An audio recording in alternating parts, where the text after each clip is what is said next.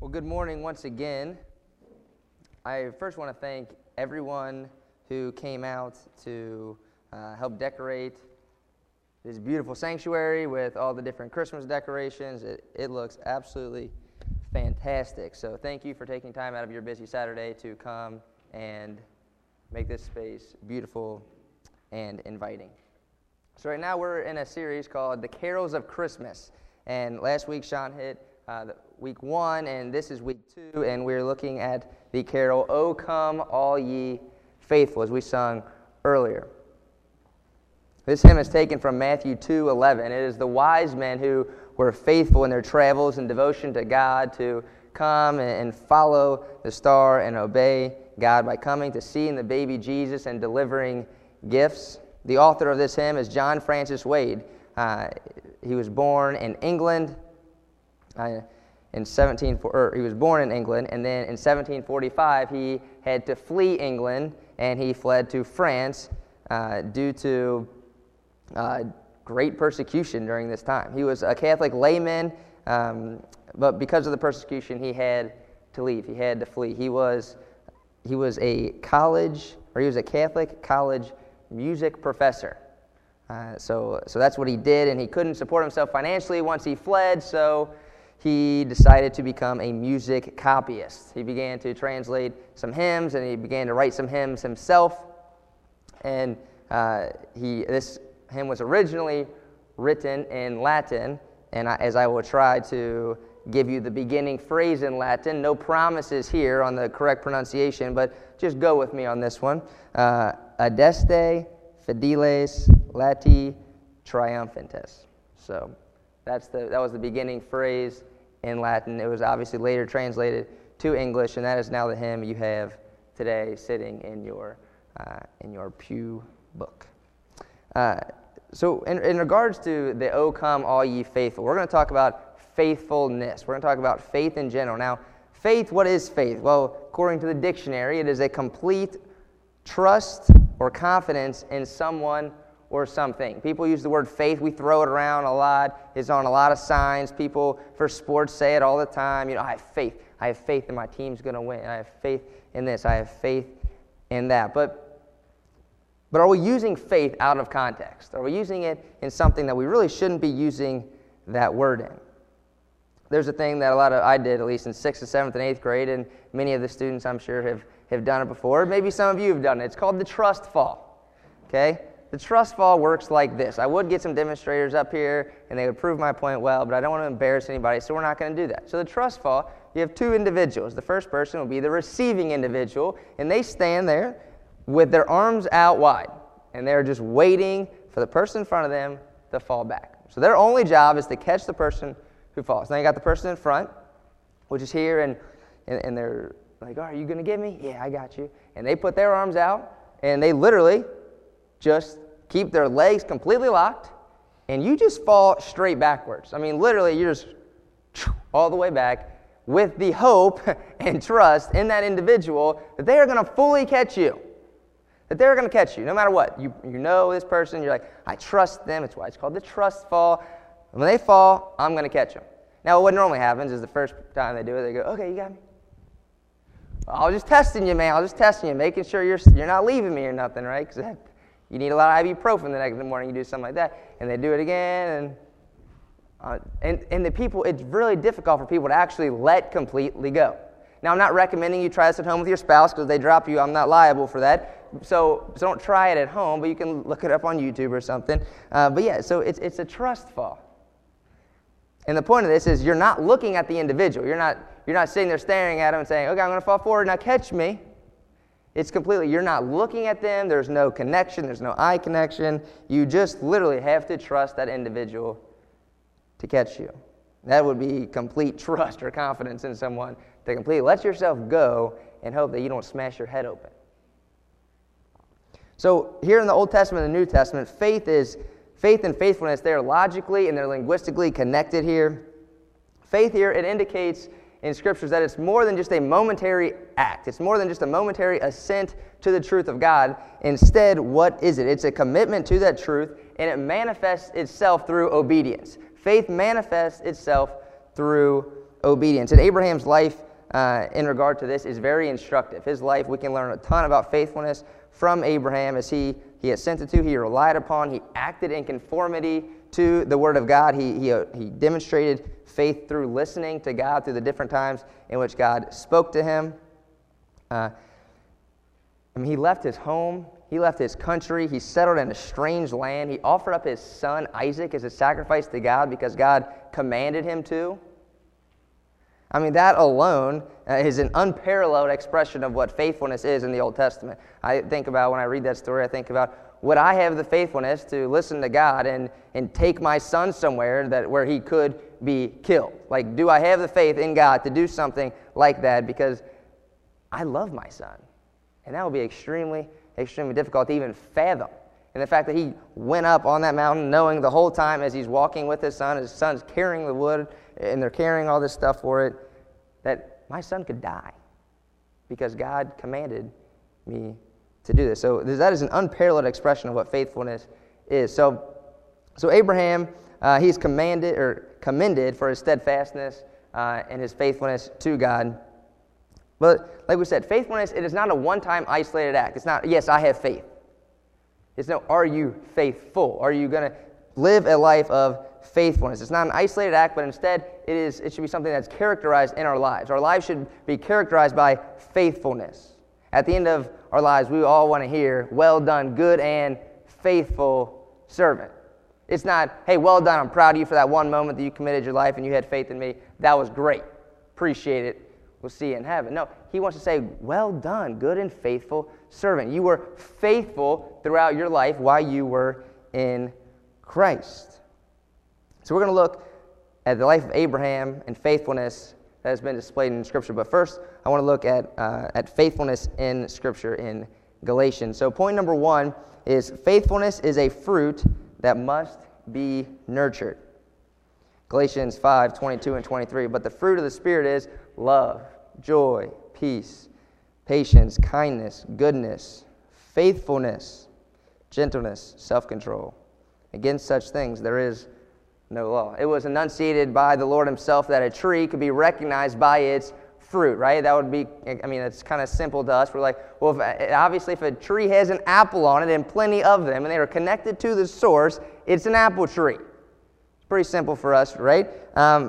So whatever the fruit on it and what it bears is what the tree is. So the presence of fruits in our lives, so the presence of these things in our lives shows that the Spirit is living inside of us.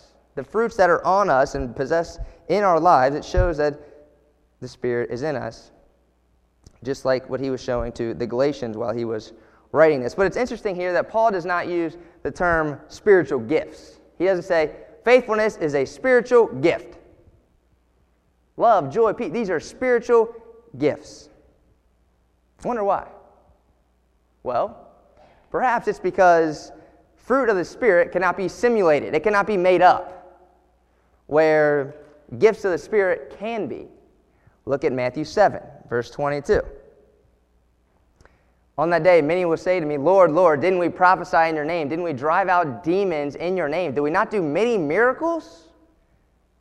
But the next verse says, get away from me, you evildoers. I do not know you. But didn't they just say that they did prophesy? They did prophecy? And they casted out demons? And miracles were happening? Gifts of healing were happening? Isn't that awesome? Those can be simulated. Gifts of prophecy can be simulated. Some of the gifts of the Spirit can be simulated. Fruits of the Spirit cannot be simulated. You cannot fake faithfulness. You cannot fake love. You cannot fake patience. That is for sure. You cannot fake patience. If anybody can fake patience, let me know. Okay? You cannot fake these things, right? But because fruits of the Spirit cannot be simulated, but instead, gifts of the Spirit can be simulated. So faithfulness is a fruit that must be nurtured. It's something that we can do. It is something that we can nurture because the Spirit is living inside of us, and that is what it is, a fruit of the Spirit. Right? So now we're going to read our main text for the day, which is Hebrews 11, 8 through 11. says, by faith Abraham, when he was called, obeyed and went out to a place he was going to receive as an inheritance. He went out not knowing where he was going. By faith he stayed as a foreigner in the land of promise, living in tents with Isaac and Jacob. He stayed there as a foreigner. Living in tents with Isaac and Jacob, co-heirs of the same promise. For he was looking forward to the city that has foundations, whose architect and builder is God. By faith, even Sarah herself was unable to have children, who received power to conceive offspring, even though she was past age, since she considered that the one who had promised was faithful. Point number 2, faithfulness grows through obedience in Christ. So faithfulness is a fruit that must be nurtured. And how do you grow and how do you nurture that? Well, you grow it, your fruit grows and is enhanced through obedience. Because God is faithful, because he can be completely relied upon, which I hope we would all agree, he is completely worthy and he can attain all things, right? His people are to be faithful too. You are enabled to be faithful because you have the Spirit. Because the Spirit is living inside of you, it enables you to be faithful. Obviously, it's not to the complete degree that Christ was faithful and that God the Father is perfect. We obviously can't attain that, but we can be faithful. The life of Abraham, it begins in Ur of the Chaldeans, where Abraham lived. He lived in a comfortable home and pleasant circumstances. Archaeology has disclosed that Ur is located not too far from Babylon, which, if you're familiar with those ancient cities, it was a prosperous city with lovely homes, beautiful parks, and public buildings. It's beautiful. It's wealthy. Abraham was comfortable and he was secure living in Ur, obviously, that most of us probably would be.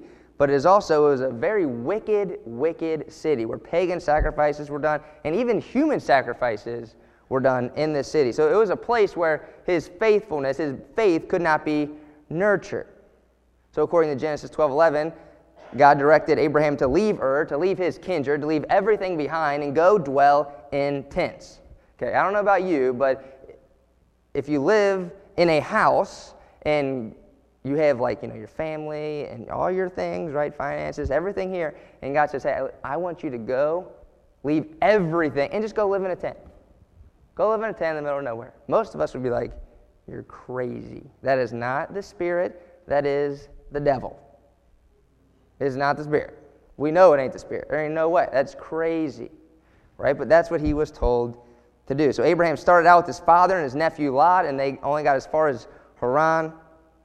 Only when his father died did he move into the promised land with Lot. And then we come to Hebrews 11:8, right, where he says, by faith Abraham, when called to go to a place that would later be his possession, he obeyed and went, even though he did not know where he was going. He had no idea. He did not know where he was going. So neither Abraham, Isaac, or Jacob were able to settle permanently in this land that God had promised to them. Abraham, he went there by faith. Think about this. He did not know. He would not get the result. He would not reap the benefits of all his faithfulness into the promised land. And neither did several generations down the line. They did not reap the benefits of living in this promised land, this land that God had called them to. So he went there by faith, he lived there in faith, and he believed in a promise of a possession that would not be fulfilled for many generations down the line.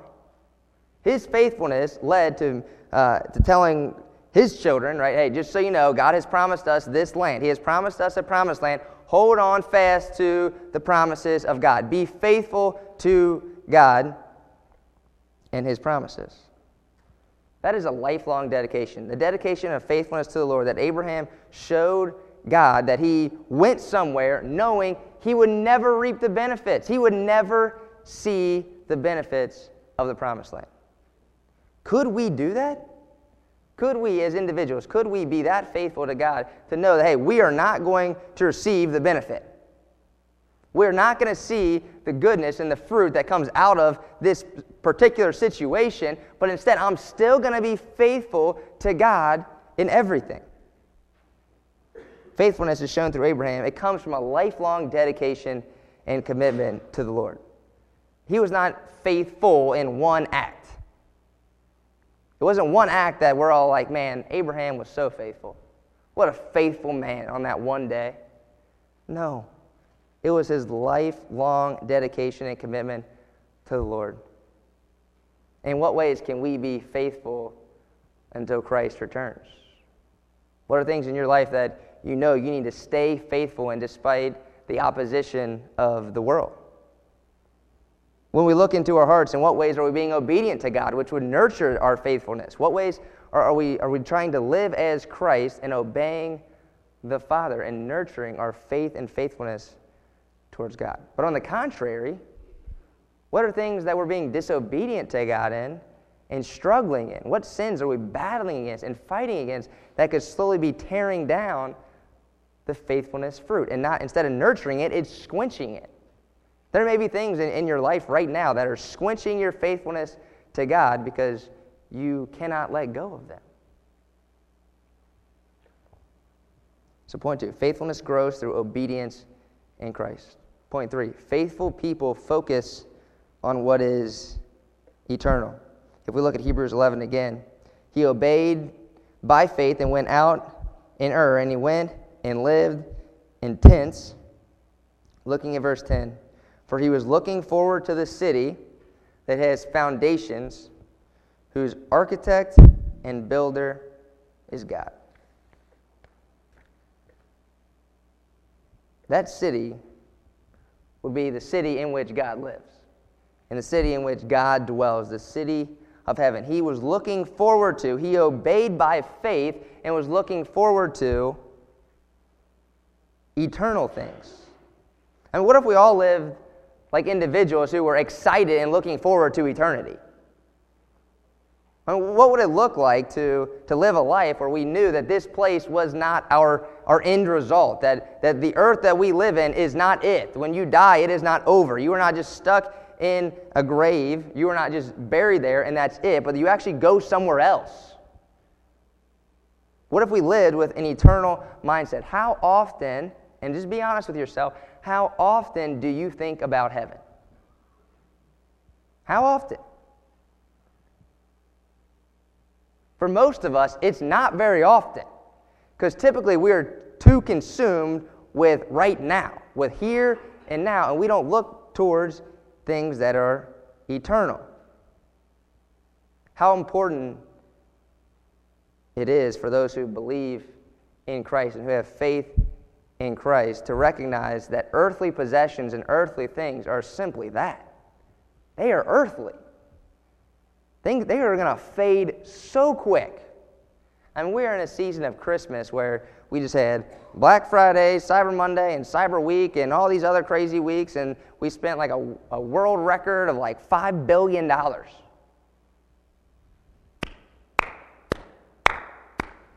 It's all going to fade away, friends. All of it. All of it. Think about it. What if like 1/8 of that went to like world missions? Like, think about the gospel and how that would just absolutely be radical, right? But instead, our country goes and spends, $5 billion or $3 billion. It doesn't matter. 3, 4, 5 billion, it doesn't matter. It's ridiculous.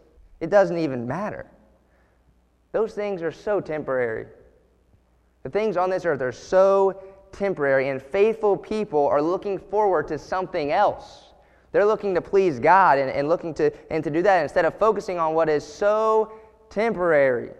This world we live in is so temporary. We need to focus on things that are eternal. Being faithful to God also means not putting things above Him. Right? The Bible calls this idols. Anything you worship or give a God-like status to would be considered an idol.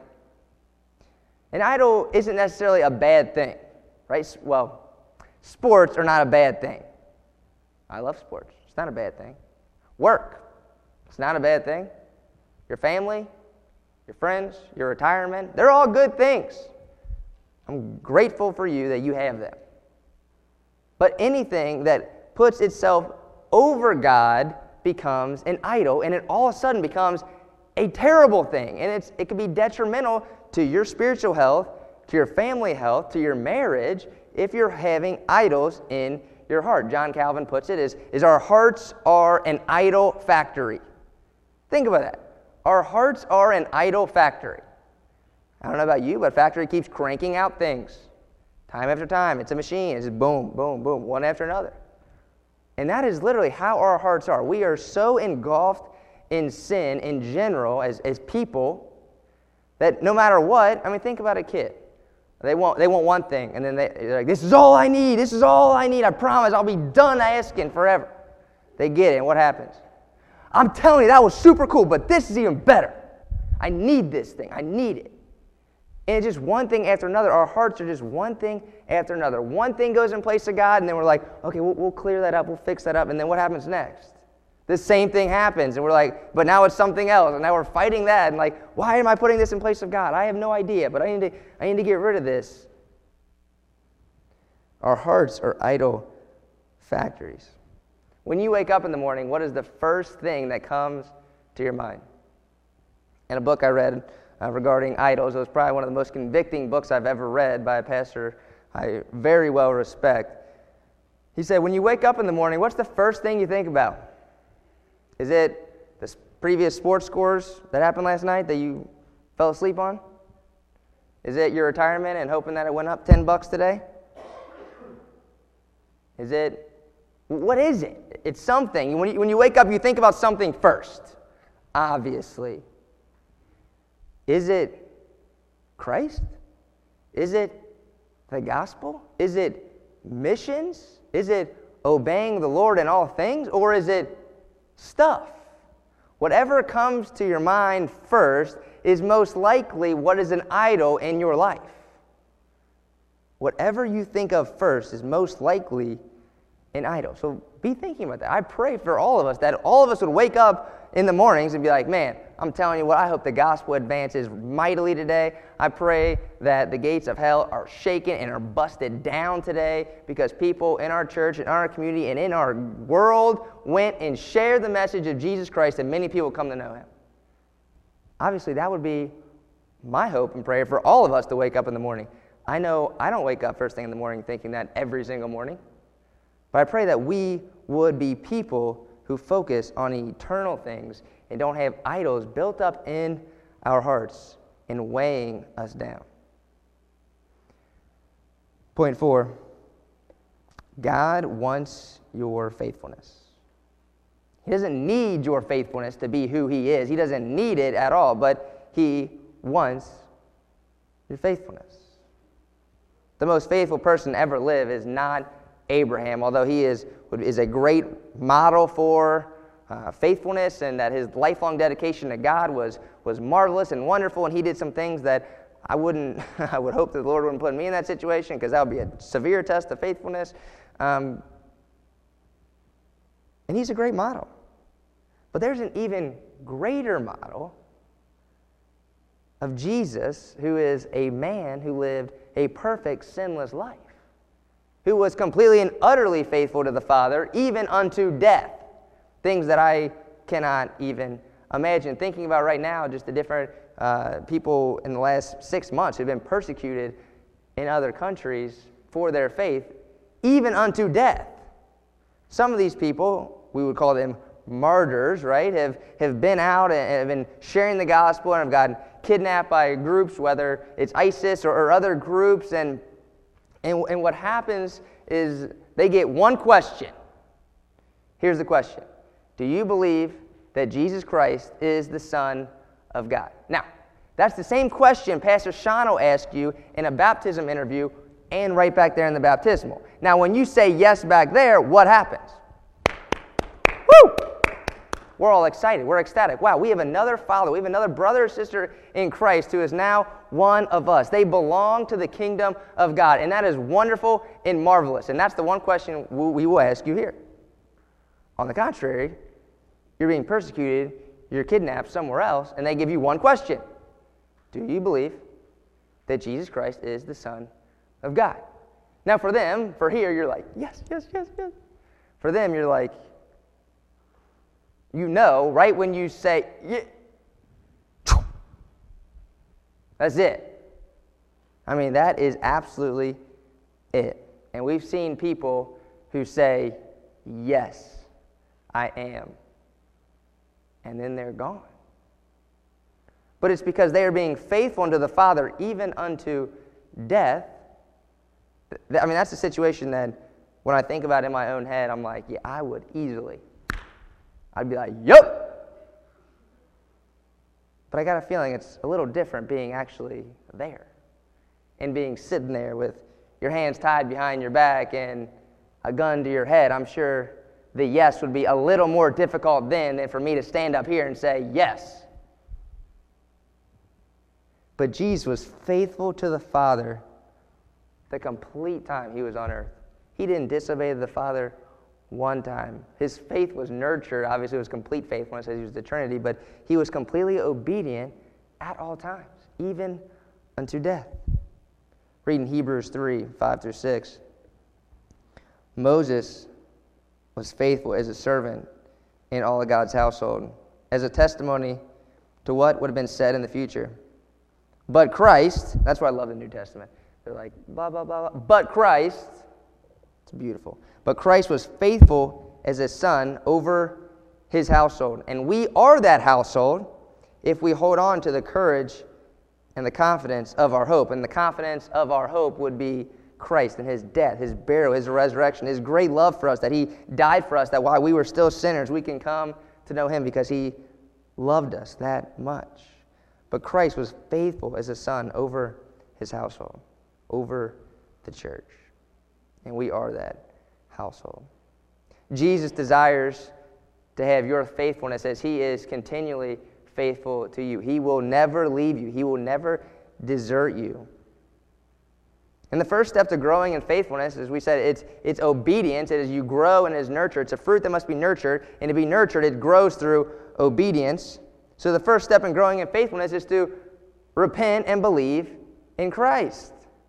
I mean, that would be the first way to grow in obedience to God. Now, for the believers here, repent and believe in Christ. You would already believe, but there's still some sins that are always sitting right in our hearts that we have not confessed yet, that we have not tried to get rid of because it's a little more difficult for us to get rid of those. But he is calling us to. And for the people who do not know Jesus Christ as Lord and Savior, this is your time and opportunity to know that Jesus came to die on a cross that you deserve, to pay the penalty that you deserve and that I deserve and that we all deserve, but instead he took it for us. The first step is to repent of your sins and obey Christ and follow him. There may be some of you who are like, they have a lot of the Apostle Peter in you, right? Telling Jesus that, hey, I will not deny you. By no means will I ever deny you. Never. Never. Even unto death, I will not deny you. I won't do it. But as soon as adversity hits, you run straight for the back doors. Run straight out them doors, straight in your car, and you are gone to Montana. But Christ's future work on the cross would pay the complete penalty for Peter's sin, for his pride, for his ignorance, for his shame. While Peter had been ashamed of the truth, Jesus would bear the name and the shame of the truth that we would believe of the gospel. While Peter was unfaithful, Jesus was uncompromisingly faithful. He was faithful in everything. Throughout the entire time in Scripture, he has been faithful. Now, we obviously all have our moments where we overestimate our faith and feel like we have to be the most spiritual individuals on this planet. I mean, come on, I read my Bible with a candlelight. I mean, are you telling me I'm not the most spiritual individual? That's not me, by the way. But you overestimate your devotion to God. You trust yourselves instead of God's word and deny the one that you love. Now, there might not be a rooster crow for you, and there probably won't be, to break the silence of pride, because that rooster crow hit him square in the face. If you read scriptures, he was like,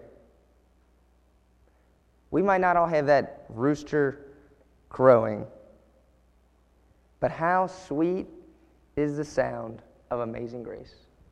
How sweet is the sound that the grace of Jesus Christ can be lavished upon you by faith and obedience in him.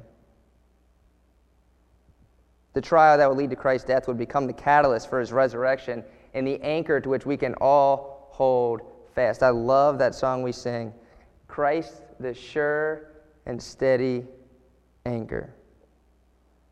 It's beautiful. I spoke at Connor Middle School probably 2 or 3 weeks ago, and we read 2 Timothy 2:13. When I read it the first time, it's super encouraging to me, but I was praying it would be super encouraging for the students as well, and I pray the same thing for you, that this would be encouraging to you. It says, if we are faithless, he remains faithful, for he cannot deny himself. So if we are faithless, let's take the if out of there, okay? Because let's just be real with ourselves. We are all faithless at times. We all are. We all are. Put your pride down for a second and just acknowledge you have areas and times which you are faithless. And some of you may be burdened by that today and feel faithless today and feel defeated today. But what's it say? So we are faithless, and because we are faithless, even though we are faithless, God, He remains faithful. Why does He remain faithful despite our faithlessness? Why? Because He cannot deny Himself. What does that even mean? It means that He is so faithful in His character and in His attributes that He is faithful all the time. He cannot not be faithful. It's impossible for Him to be faithless. It's impossible for Him to do that. So if we are faithless, which we are, He remains faithful. He cannot go against Himself. It's impossible. God is forever faithful. Are you faithful back? Are you faithful in return? He died on a cross by being faithful to the Father, even unto death. Are we that faithful? Do we have the ability to be that faithful? Yes. Why? Because the Spirit enables us to do so. It's just like the trust fall. How dependent are you on God? When things get tough, do you feel confident enough to put your arms out, have no restraint, and just fall back and land in the arms of Jesus? Do you have that ability, that confidence in Christ, that complete trust in Him, that you can do that? Some of you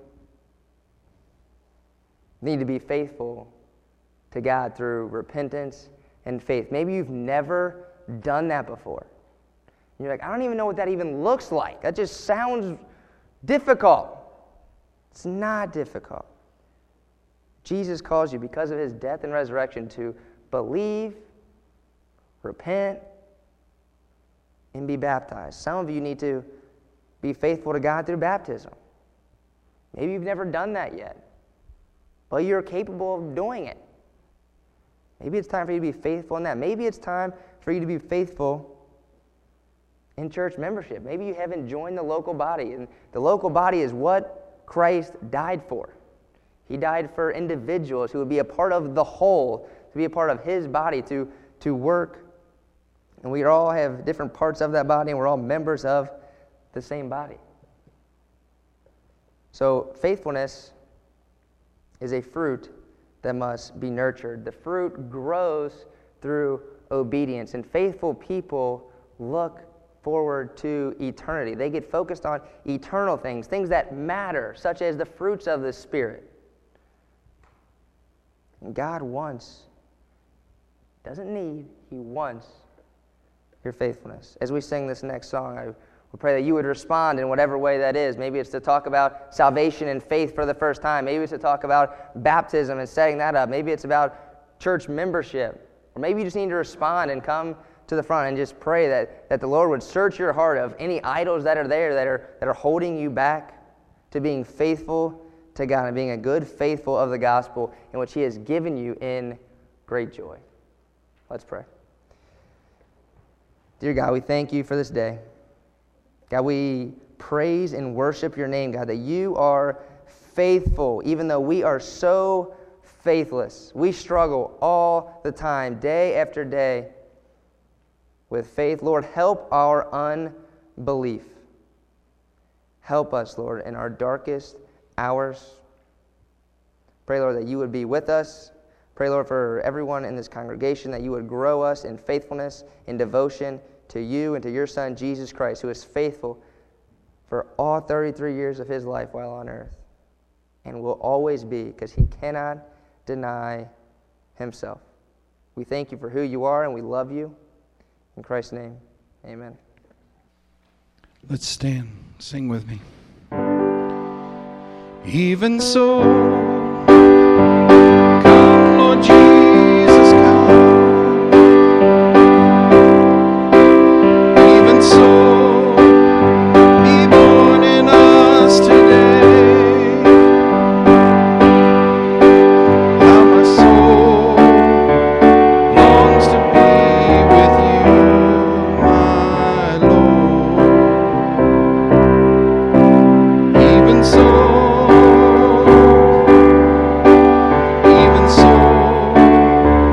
come, Lord Jesus, come.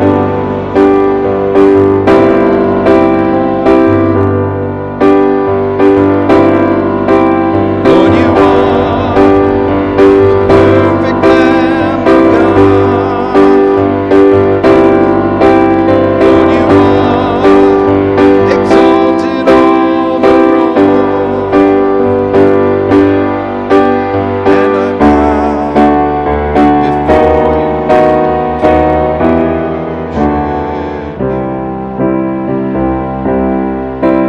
Lord, you are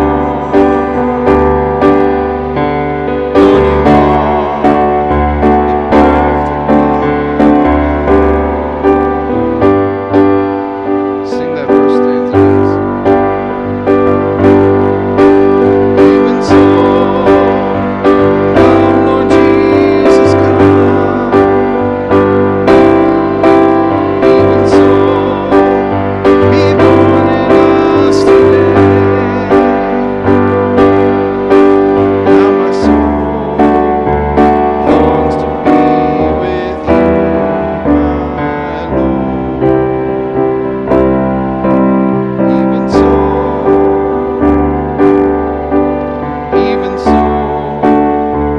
come, Lord Jesus, come.